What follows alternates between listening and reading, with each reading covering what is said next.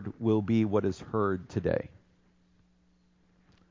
Over all of our voices, over all of our thoughts, over all of our ideas, may we hear your Spirit speaking to us. And regardless where we are in our journey with you, may this be a place where we continue to meet and commune with you, our Lord.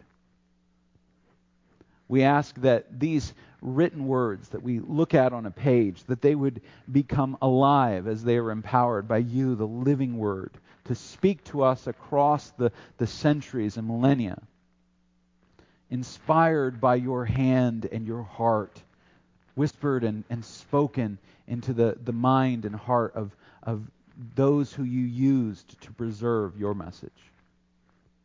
And may we hear, may we be warned, may we be encouraged, may we be edified and challenged. We pray all of this in Jesus' holy and precious name. Amen. If you remember from the last couple of weeks, we've been talking about the Epistle of Jude. Jude is Jesus' half-brother. And James, the Epistle of James, is written very early in the development of the church. And it addresses some issues. And James was Jesus' half-brother, or Jacob, which is his Hebrew name, Yaakov. And then Jude is written toward the end of the first century, after all the apostles have been either persecuted or died of natural causes, except for John, who is still alive and probably lives to be close to 100. But Jude is taking up the cause. He talks about the taking up the cause of answering some of the false teachers and false leaders that have emerged in the church. Now, historically, what happened in the church was that early on, the church was just focused in Jerusalem. And you can actually see this in the book of Acts. The opening of the book of Acts actually has a map. It describes, not an actual physical map, but Luke describes how the church spread. In Acts 1:8, it talks about how the disciples, the apostles, are called to be my witnesses in Jerusalem, then Judea, which is the region around Jerusalem, and Samaria, which is kind of the bridge to the Gentile world, and then to the uttermost ends of the world. Well, as the church spread in the Roman world, it was harder and harder for you to be able to go and actually hear from an eyewitness of the ministry of Jesus. And so the apostles started this idea of what's called epistolary ministry. Now, that's a big word. It just means letter writing. They just started writing letters. Now, in the Greco-Roman world, letters are a very developed idea. You didn't just sit there and dash off, hey, how are you? You know, there was a way to write a letter, and there was a formal method, and some of the New Testament writers are better at that than others. Jude is extremely good at it. He writes a very short, very compact letter that's written probably to be read by all of the churches. So it's written to be circulated. And this was a very common thing. So a leader would write a letter, he would send it to a church, and we actually have this with the Apostle Paul. In a couple of his letters, he kind of indicates, it's like, okay, you read this letter, but then I also want you to know that I wrote a letter to so-and-so. Make sure you read their letter as well. And the idea was these letters were meant to be copied and circulated. Now, some of them were hard to copy. Romans, 1st and 2nd Corinthians, those are pretty long. But the rest of them are relatively short, and something like Jude was very easy to copy. And so there are many, many copies of Jude, and there are copies of copies and copies of copies of copies. And there's a whole discussion about the text of Jude because it got copied so many times. But this was an easy letter to write, and it addressed an issue that emerged as that epistle period, as that writing of letters started to kind of drop off. As the apostles were gone, the leaders had these writings of the apostles, these letters, and they were able to recognize that certain ones were definitely authoritative and others weren't so much. And the church started to very much kind of localize. Early on, it was the apostles writing letters, and they're getting circulated around. But as the gospel spread and spread and spread, and remember that the Roman Empire reached from what is today Iraq all the way to Spain, and from what is today northern France and Belgium all the way into southern Morocco. It was a big area. Now, granted, there was a giant, sea in the middle, but there's still a lot of area that needed to be covered. And the churches started to localize. And as they localized, bishops started to, or pastors basically started to emerge as leaders of large areas with lots of ministers underneath them. And there's a division that happens toward the end of the first century between the episkopos, which is the bishop, which means the overseer, right? And the word bishop is actually a corruption of episkopos, which is Greek. Don't ask me how we got from that to this. Just trust me, we did. All right? And then underneath them, they were called the presbyteroi, which were the elders. Well, that's really where we get the word for presbyter or eventually priest. Comes from that word. Again, English is weird. Don't ask me how it got to there, but it did. And the idea was that there were kind of two tiers of leaders.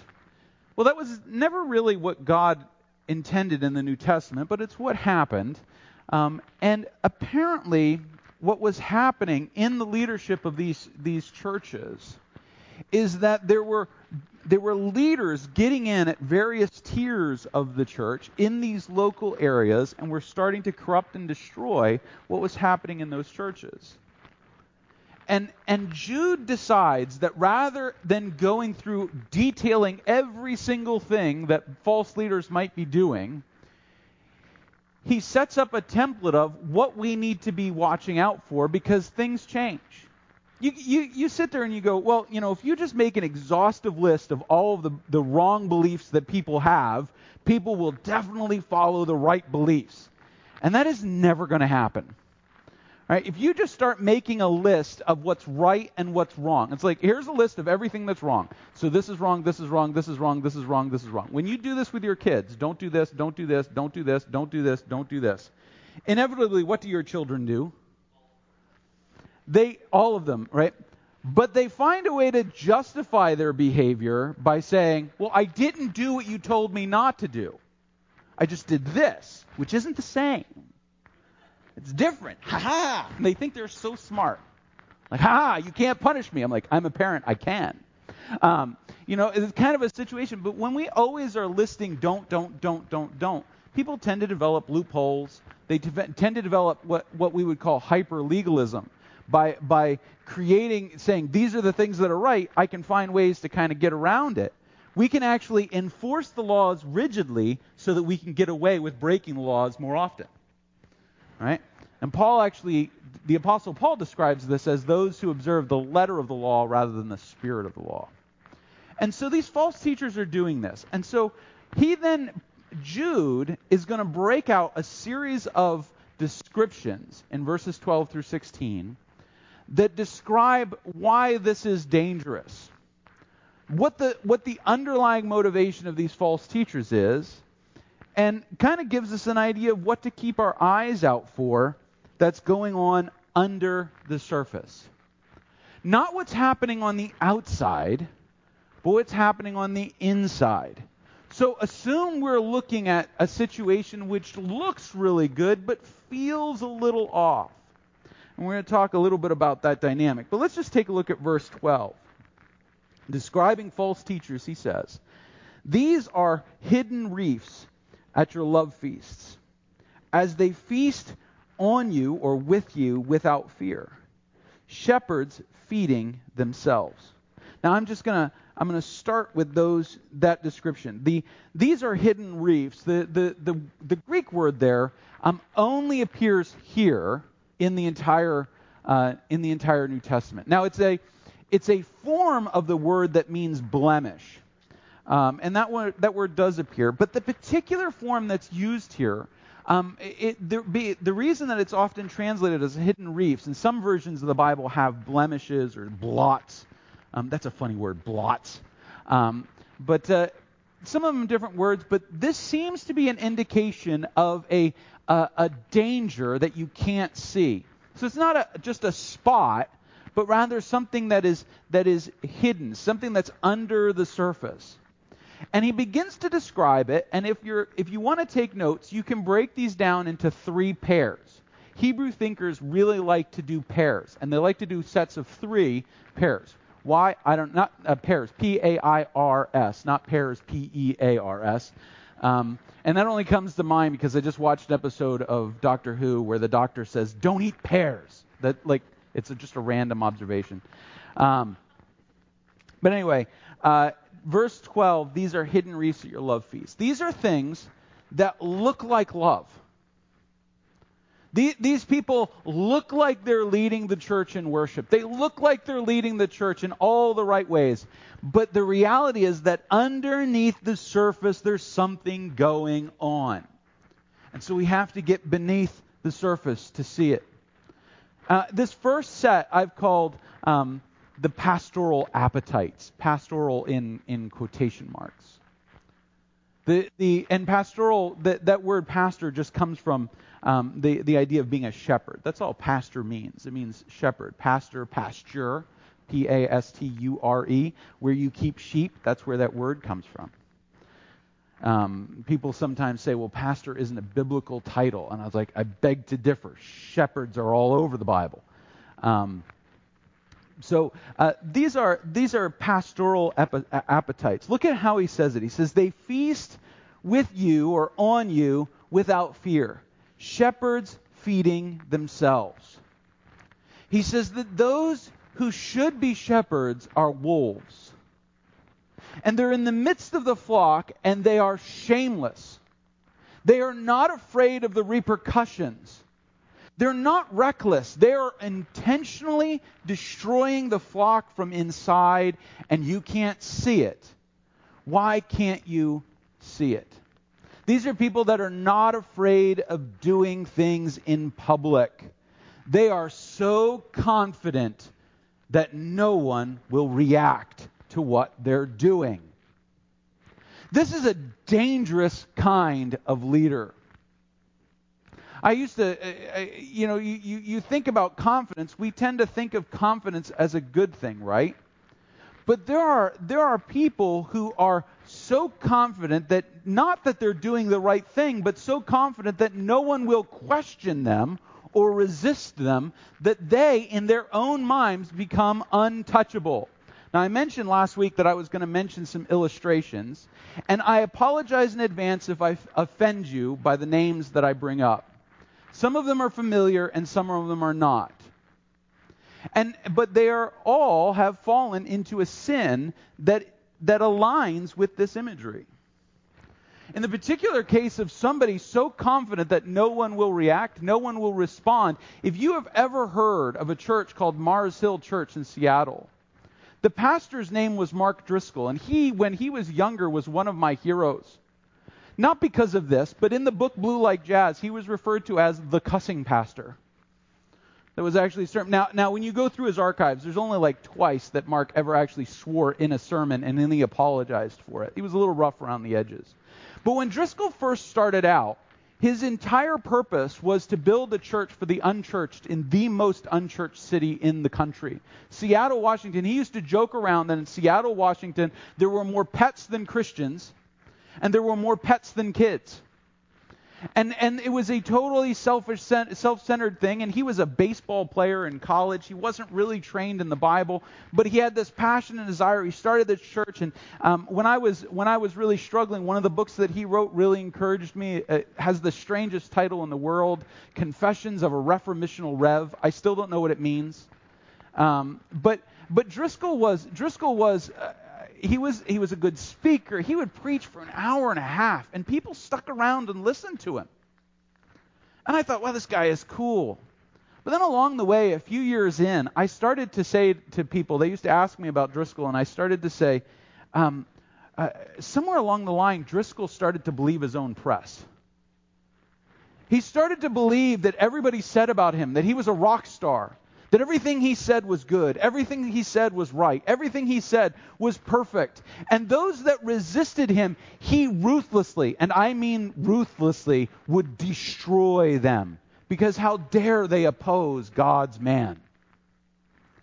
And not surprisingly, a few years ago, Driscoll was removed. He technically stepped down, but in reality, he was removed from the church because he had actually gone online, created a pseudonym, and was viciously attacking the men and women of his church under this pseudonym, William Wallace II.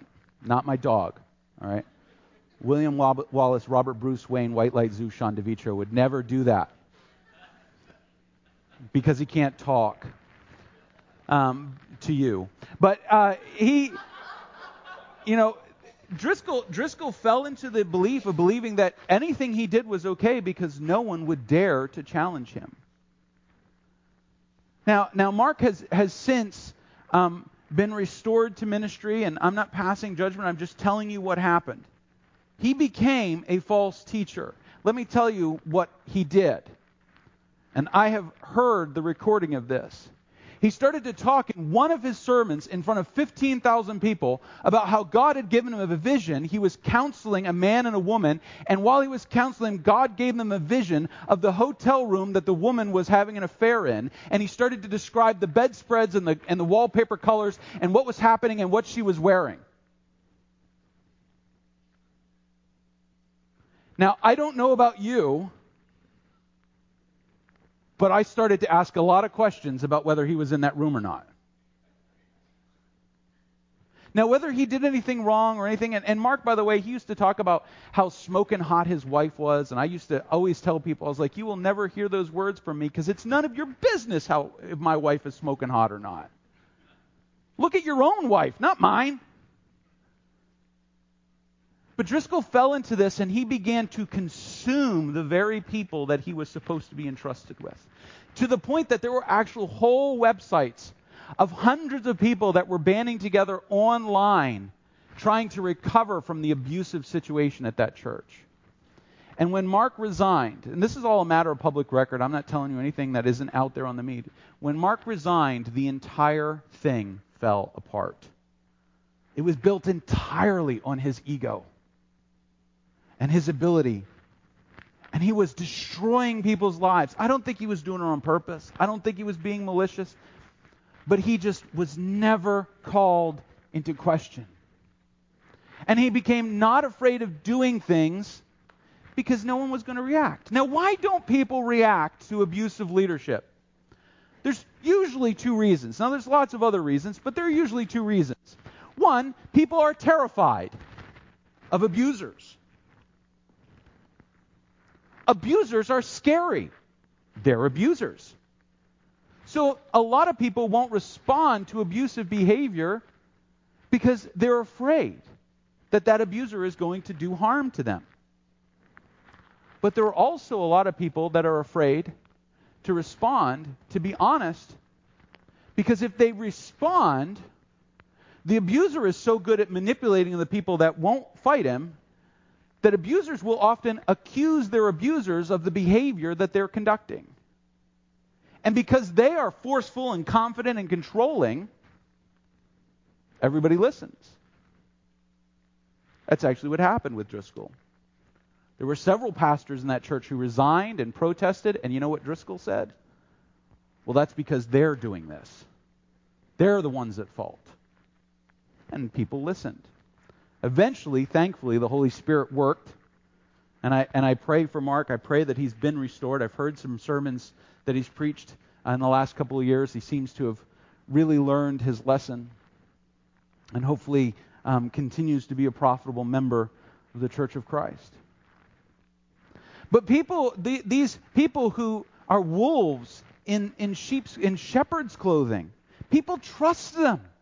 It must be right because they're in leadership. They wouldn't be in leadership if they didn't always do things right. Now, right there should be a rule. All right? Leaders are not perfect. Hopefully, they're better at doing the right thing all the time, but that doesn't mean they always do the right thing. It doesn't mean that they can't be called to account. And they were consuming the ones they should be protecting. See, here's the danger of leadership in Christian leadership. Here's the danger of leadership.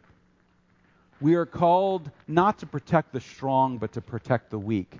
But the problem is that the weak are the ones that are the easiest to prey upon. I have a dear friend in the Concord State Prison right now for multiple charges of a sexual assault on a young teenage girl. who came to him for counsel as a pastor. Said, "Pastor, I need help." And I wept when I watched the news coverage of my friend in being arrested. People say, that had never happened to me. Don't you believe that for a second. Leadership is where we tend to the weak, and if we don't have proper accountability, if we're not careful, they become the prey.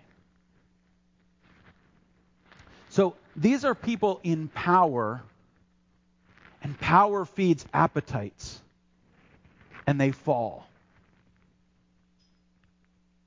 Originally, these people were shepherds. They were doing the job. They were put in leadership. And yet here they are. And Jude is calling them out. Look at the second list, the second set of two. He says they are waterless clouds swept along by winds, fruitless trees in late autumn, twice dead, uprooted. Now these are farming analogies. I worked on orchards when I was a teenager. I know all about dead trees not producing fruit. I hated working. I worked on a peach orchard. If you haven't heard this story, there is no farming job, more miserable than peach orchards, because that fuzz on those peaches gets into everything. Your eyes, your mouth, your face, your pores. And if you accidentally scratch it, it is like a million splinters in your body. You say, well, it's just peach fuzz. I'm just telling you. It was the worst job I ever had. That was the job. I worked through the middle of summer in New Jersey, 100 degrees outside in the sun for the rest of the summer, wearing gloves, a long sleeve shirt, a mask, a hat. Literally the only thing that was visible of me was my eyes, because I hated that stuff so much. Never more thankful for Apple when the apple season started, because apples don't attack you like that. These two farming analogies. First, he talks about empty clouds, right? Waterless clouds swept along by winds. Well, as a farmer, you wait for the clouds because the clouds are the water. They're going to bring life to your produce, right? So it has all the look of it's going to be a blessing. It's going to be extraordinary. God is going to pour out on us what we need to grow. But then the cloud just blows by and never comes. You spend your whole time waiting to receive from the cloud, but it never gives you the life-giving water. And you dry up. And then he says they are fruitless trees in late autumn, twice dead, uprooted. Waited all year for those trees to bring fruit. Now, if you work in orchards at all, and I don't know whether you've done this, and this is an illustration that may not work, but when you go, how when you go to like pick apples, they'll tell you which aisles you can pick apples from, like which rows. It's because you plant you get your apples, you intentionally find apples that are going to you don't want all the apples to get ripe all at the same time. You want this group to get ripe and then this group to get ripe, so you have apples all season, right? So this is how you do. So he's describing a church, a tree that all year long, right? The orchard owner is waiting for that tree to bring fruit. And he gets all the way to the end of season, late autumn, when we should be picking, pumpkins. He's waiting for that last bit, and there's no fruit. And the reason there's no fruit is that it's twice dead. Not only are the roots dead, it's uprooted, but the ability for it to produce fruit is dead. We had an apple tree in the corner of the parsonage that I just cut down. It had just been producing like disgusting crab apples when we moved in, and then it just produced nothing, and then eventually it started to die, and I cut it down, and now it's sitting in a pile because I have a battery-powered chainsaw, and it can't cut through it because applewood is apparently too hard for my... It works great on cardboard. I don't know what the deal is. Anyway, this idea, he's waited and waited. You sit there waiting for the fruit. You think the fruit is going to come, right? But it never comes because it's dead. He said, these false leaders, they give you the appearance of blessing. They give you the appearance of providing for you. They give you the appearance of sustenance. But then it never happens. And you spend every day going, maybe I'll get something. Maybe it's me. Maybe I'm the one I'm not listening correctly. I'm not hearing properly. Maybe if I could just get in the right frame of mind, the fruit would appear. Maybe it'll be tomorrow. Maybe it'll happen all the time. And they string along their followers. They keep telling them, oh, it's coming. There's going to be a blessing. It's going to be coming. Keep giving. Keep contributing. Keep watching. Keep doing it, and God's going to provide. And I'm going to tell you right now, I'm just going to name a network. Every single teacher on Daystar does this. Oh, I'm about to rail. All right, got to get up on the soapbox. I hate the prosperity gospel. I hate everything about it because it's a lie. Well, if you just give $10 and you give it with faith, God will give you $1,000 in return. And when God doesn't give you that $1,000, He says they time it. They've got it worked down. They say, well, that's because you didn't give it with enough faith. Give another $10. Maybe give more dollars. Maybe give $100. Maybe mortgage your house and give the money to me, and God will bless you that way. And they keep piling it on. They keep saying the blessing's coming. And they trunk out people like, oh, praise God, I sent $50 into brother so-and-so's, brother Copeland's thing, and he bought a beautiful $23 million Gulfstream jet so he could travel around the country and preach to the world. And isn't it a blessing? And God has blessed me so much because of it. No, He hasn't. That man is stealing from you.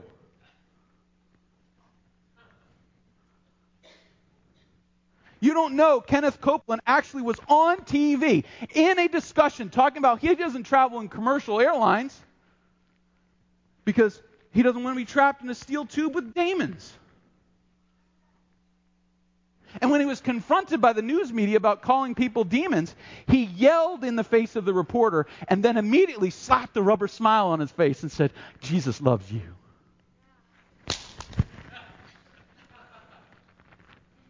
The prosperity gospel is a lie. If God never promised that you would be happy, healthy, and rich. He promised that you would live as Christ. And I don't know if you've noticed, but Christ suffered. The world turned on Him. Nobody wants to read that part in Romans. Everybody wants to read, well, all things work together for those that love God. They don't read the fact that in the previous verses, He talked about how you will suffer. That you will groan under the misery while you wait for the adoption of sons. Get off my soapbox. If you've got a preacher that keeps promising you fulfillment, he keeps promising you the good things are just around the way, just keep giving, just keep doing this. God is going to bless you. You just have to have more faith in me. You've got to have faith in me, and I'm sorry if I offend you, but that's not the gospel. It says they look alive. They put on a superficial show. I hate the term. Sorry, I'm using the word hate too much. I hate the term worship experience. We're going to have an experience. The lights are going to go down. The whiz bang's going to go off. Fireworks. People are going to slide in on zip lines, playing the guitar. It's going to be like a Motley Crue concert. The drummer's going to go up on a thing. He's going to start rotating around. It's going to be, if you don't know what I'm talking about, don't worry about it. Google it. It's going to be amazing. The preacher is, he's so wound up, and isn't this extraordinary? It's so entertaining. Worship is not an experience for you. That is a false lie. That you come to church to worship to feel better about yourself. Worship is about us bowing before a transcendent God who chose to love us and expressing our thanksgiving and praise and blessing His name, not because of who we are, but because of who He is. They look alive. They put on a show, but really they're just cut off and fruitless. They tell you, you can have everything if you just trust me for one more day. Be aware of any false teacher. Any teacher who gives you a superficial thing but just keeps telling you, well, it's just around the corner. Just a little bit more. It's just a little. Guys, trust the guy that's honest. Trust a preacher who says to you, I'm broken, I'm failed, but I love Jesus. I'm not just talking about, don't put this just, oh, well, he's just talking about, I'm not talking about me, although I'm very good at being broken, very good at being wrong. I excel at being wrong. I do it so often. But when we get into looking, we look to leaders and we read books and we study things, we go, oh man, this guy promises me this.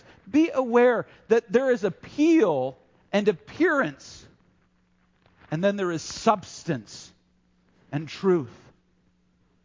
And they are, sometimes the guys that look good actually have substance. And sometimes the ones that look good, they're vapid, they've got nothing. But they appeal to your desires. The Bible describes them. The Apostle Paul describes a generation where people heap up teachers having itching ears, telling you all the things you think you should hear about the Bible, about Jesus, about what He wants for you. And then he brings a third analogy, a third set. He says, these are wild or rogue or animalistic waves of the sea, casting up the foam of their own shame. They are wandering stars. That the word wandering is the word we get planet from whom the gloom of utter darkness has been reserved forever. These are nautical descriptions. He's described the sheep and the shepherd. He's described the farm and the wind and the trees. And now he talks about being on a boat. You've ever been on a boat where a rogue wave hit? It's a wave that you didn't expect. Things are going a certain way. A wave comes along and smashes the boat broadside. The thing shakes and shimmies and does all kinds of crazy things. My father, when I was growing up, we lived in New Jersey. My dad had this friend, Charlie Horton. Charlie Horton was an old Navy man from World War II. He had a fishing boat, and for some imperceptible reason, loved to fish in New York Harbor. Apparently, he liked toxic fish. And they would sail out, and I don't remember where it was that we went, but we would go in the New York Harbor, and we would be there.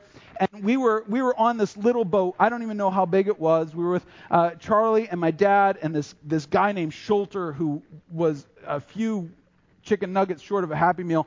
And we're on this thing, and I'm not exaggerating. Nicole knew him. He can tell you. She can tell you. But we're on this boat, and we're socked in with fog in New York Harbor. And Charlie, who is a skilled 60 years worth of naval and nautical knowledge, Charlie's on that boat, and he's going, I don't even dare. I'm just going to stay still. I don't know what's going on. I can't see. This boat doesn't have radar. These big boats are coming in and out. I'm really concerned. And Schulter sits in the back, and he goes, oh. I have never seen a pastor want to do physical violence faster than Charlie when that happened. He was going to throw the man overboard. He was so furious. But while we were out on that water, suddenly Charlie went, uh-oh. Now when old Sea Dog goes, uh-oh, the landlubber pastor and his teenage son go.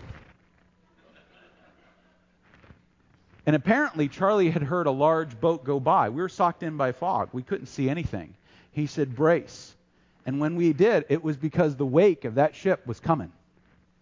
And it hit us, and we rolled up. You ever been on a boat where it does the sideways thing?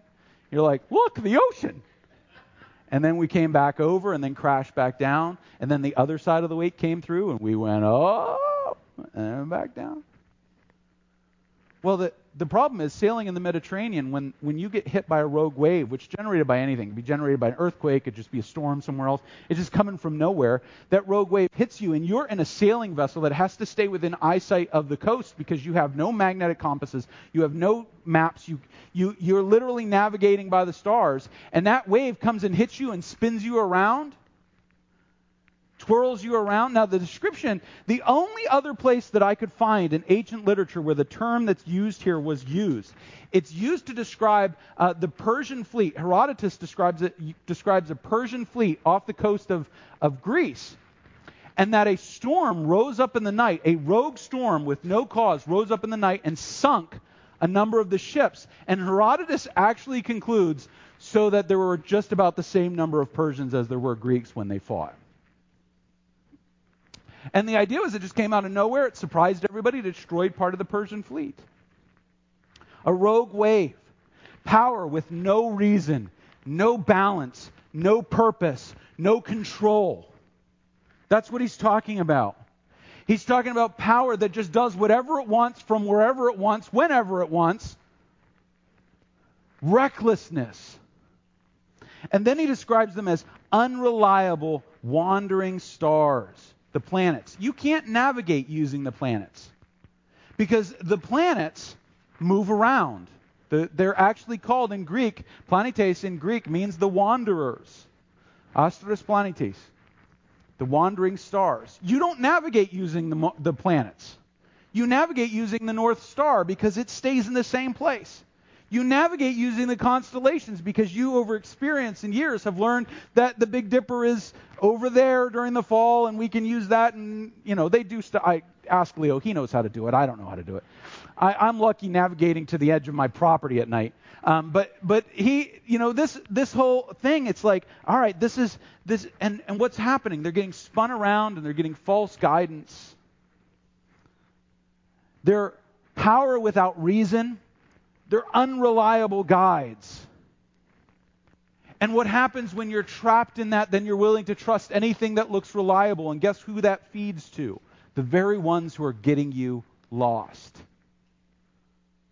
The very ones who, the wave that knocked you out, now you're trying to follow a guide star that's not going to direct you anywhere. You're going to be stuck in darkness forever. Why does he say that? Jude says, and he talks about the writings of the apostles, he says, because the scriptures are stable. They're solid. They're reliable. I had a pastor friend. I'm not going to name his name. Good guy. But every single year, he went to another conference and he acquired a new metaphor and completely revamped his entire church because that was the one that was going to work. That was going to be the one that was going to grow his church. And he couldn't figure out why people kept leaving. Now listen, I'm not the most experienced pastor in the world. With 17 years of experience, I'm nowhere near the most experienced person. But I did discover something along the way. And it is this. It is more important to be consistent and simple than it is to constantly change and be inviting.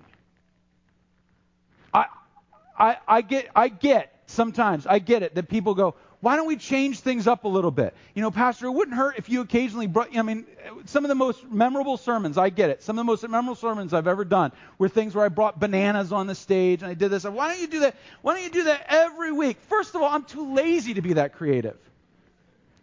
But secondly, it's not me. I talk. I'm a professional talker. It's what I do. I want to look at the scriptures. I want to study. It's like we could do all kinds of whiz-bang. We could have a 46-piece ensemble up here if we wanted to. We could do all kinds of stuff. But the problem is we need to be consistent because when people get cast about by the ocean, when the rogue waves hit, guess what they need? They need a North Star. They need a guide. They need the truth. They don't need to be wandering around following me in the darkness. They need to be able to find Christ.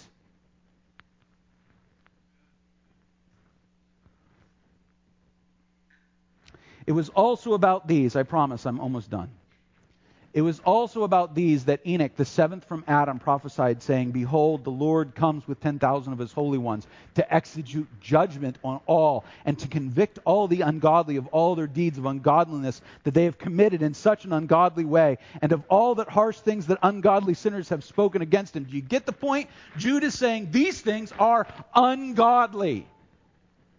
This kind of leadership is steering people away from God. It might be building churches. It might be building ministries. It might be building Gulfstream jets. But it's not stirring people toward Christ. And just because something has church on a name is like the word organic. Somebody's like, oh, I only eat organic food. Genius. Organic means it's made with carbon. All living things are organic. It's the definition of the word.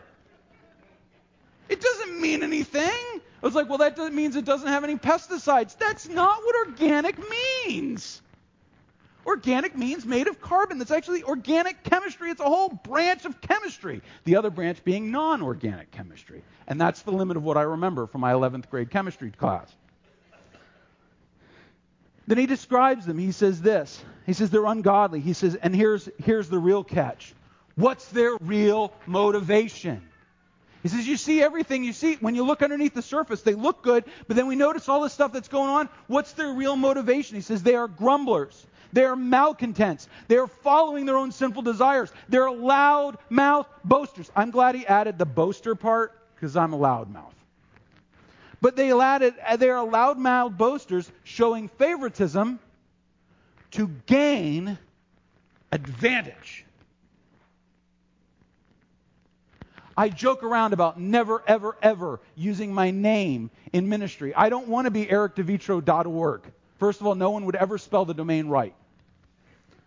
But I don't want my name on boards and buses. I don't want to be the one that everybody looks and goes, oh, you've got to come to this church.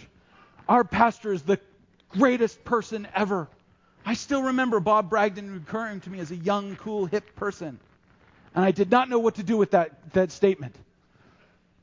I don't want this to be about me. And I get it. The pastor's up in front all the time, and he's the one that talks for 45 minutes to an hour. And I get that. And I'm on the elder board, and I'm on all this stuff, and everybody goes, but the fact of the matter is, this is not about everything I want.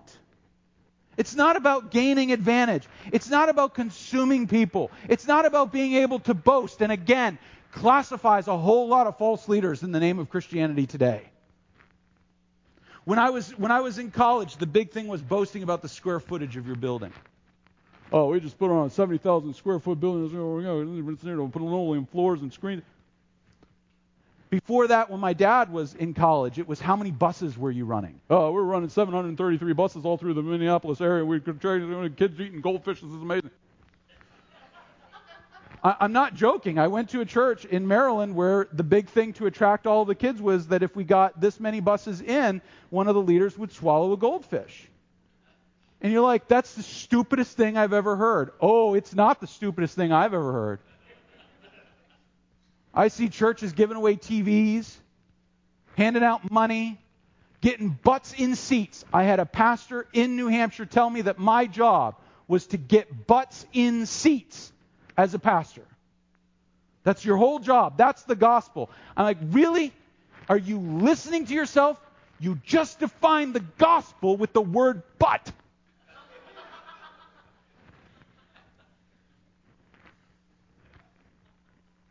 Desires, shouting down the opposition, gaining advantage, having control, ego.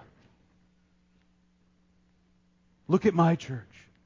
Look at how we've progressed. Isn't it awesome what God has been doing through me? And you too can be a part of that if you only give this much and bring 2 people, and then those 2 people bring 2 people. And that's called, by the way, a pyramid scheme. The gospel is not a pyramid scheme. The gospel is Jesus Christ crucified, raised, and coming again. The gospel is you are a sinner. That's not a positive message. You are broken and you need a healer. The gospel is you are out of sync with God, but thankfully God the Son died on a cross and was raised again to bring you back into harmony with God. The gospel is the Holy Spirit will do in you, the believer, what you cannot do for yourself, what your pastor cannot accomplish for you. He is at work in you. That's the gospel. The gospel is the church, a bunch of disparate people, Gentiles and Jews, people with different colors of melanin, people with different creeds from different jobs and different economic brackets, all coming together for one purpose and one purpose alone, and that purpose is not Eric DeVitro, it is not Bedford Road, it is Jesus Christ, the crucified and risen Lord.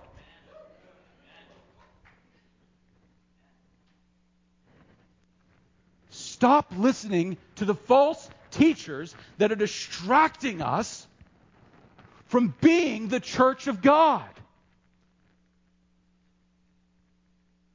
It's not a joke, and it's not an exaggeration. Our purpose is to call people to Christ. Now, some of you are going to go, well, Eric was really worked up on Sunday. couple years before he does that again. Can I just tell you something? This is always, and my wife will tell you, this is always boiling. The fact that I don't do this every Sunday.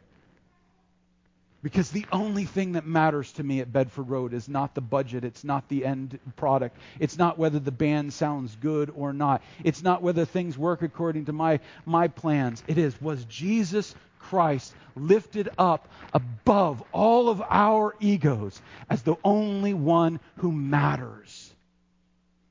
And you can sing a song I absolutely hate. I'm not saying that Caitlin did that. I'm just going to cover this.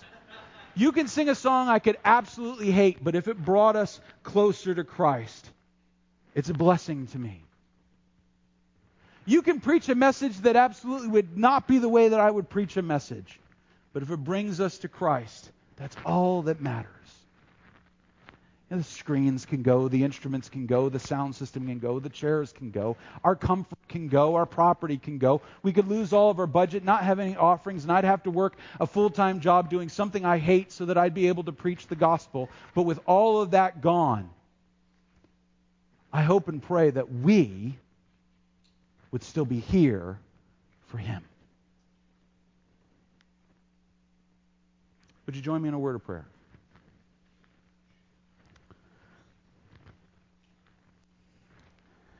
Father God, you know that the thing called Christianity in this world today is filled with false teachers and false leaders and publishing companies and music industries that sell a product that has no resemblance to what you want us to be. We repent of the sin of looking toward other shepherds, letting the wolves consume us. Letting the desires of others rule over us. Hearing the voices of those who are confident but not trusting you. Father, may we always be about Jesus. No matter what happens, no matter how the chips fall, no matter whether we ever succeed in the world's eyes, may we look to Him. And Father, may those who are not followers of Christ who come and worship with us see us giving glory and praise to Him alone and be called to love Him, to follow Him, to serve Him. In our brokenness, may we be messages and fragments of the kingdom, echoes of your grace. And that the only praise that comes out is to your name. We pray this all, Jesus, to you through our Holy Spirit, to the Father through the Holy Spirit. We pray that it may always be so. And together we say, Amen. My brothers and sisters,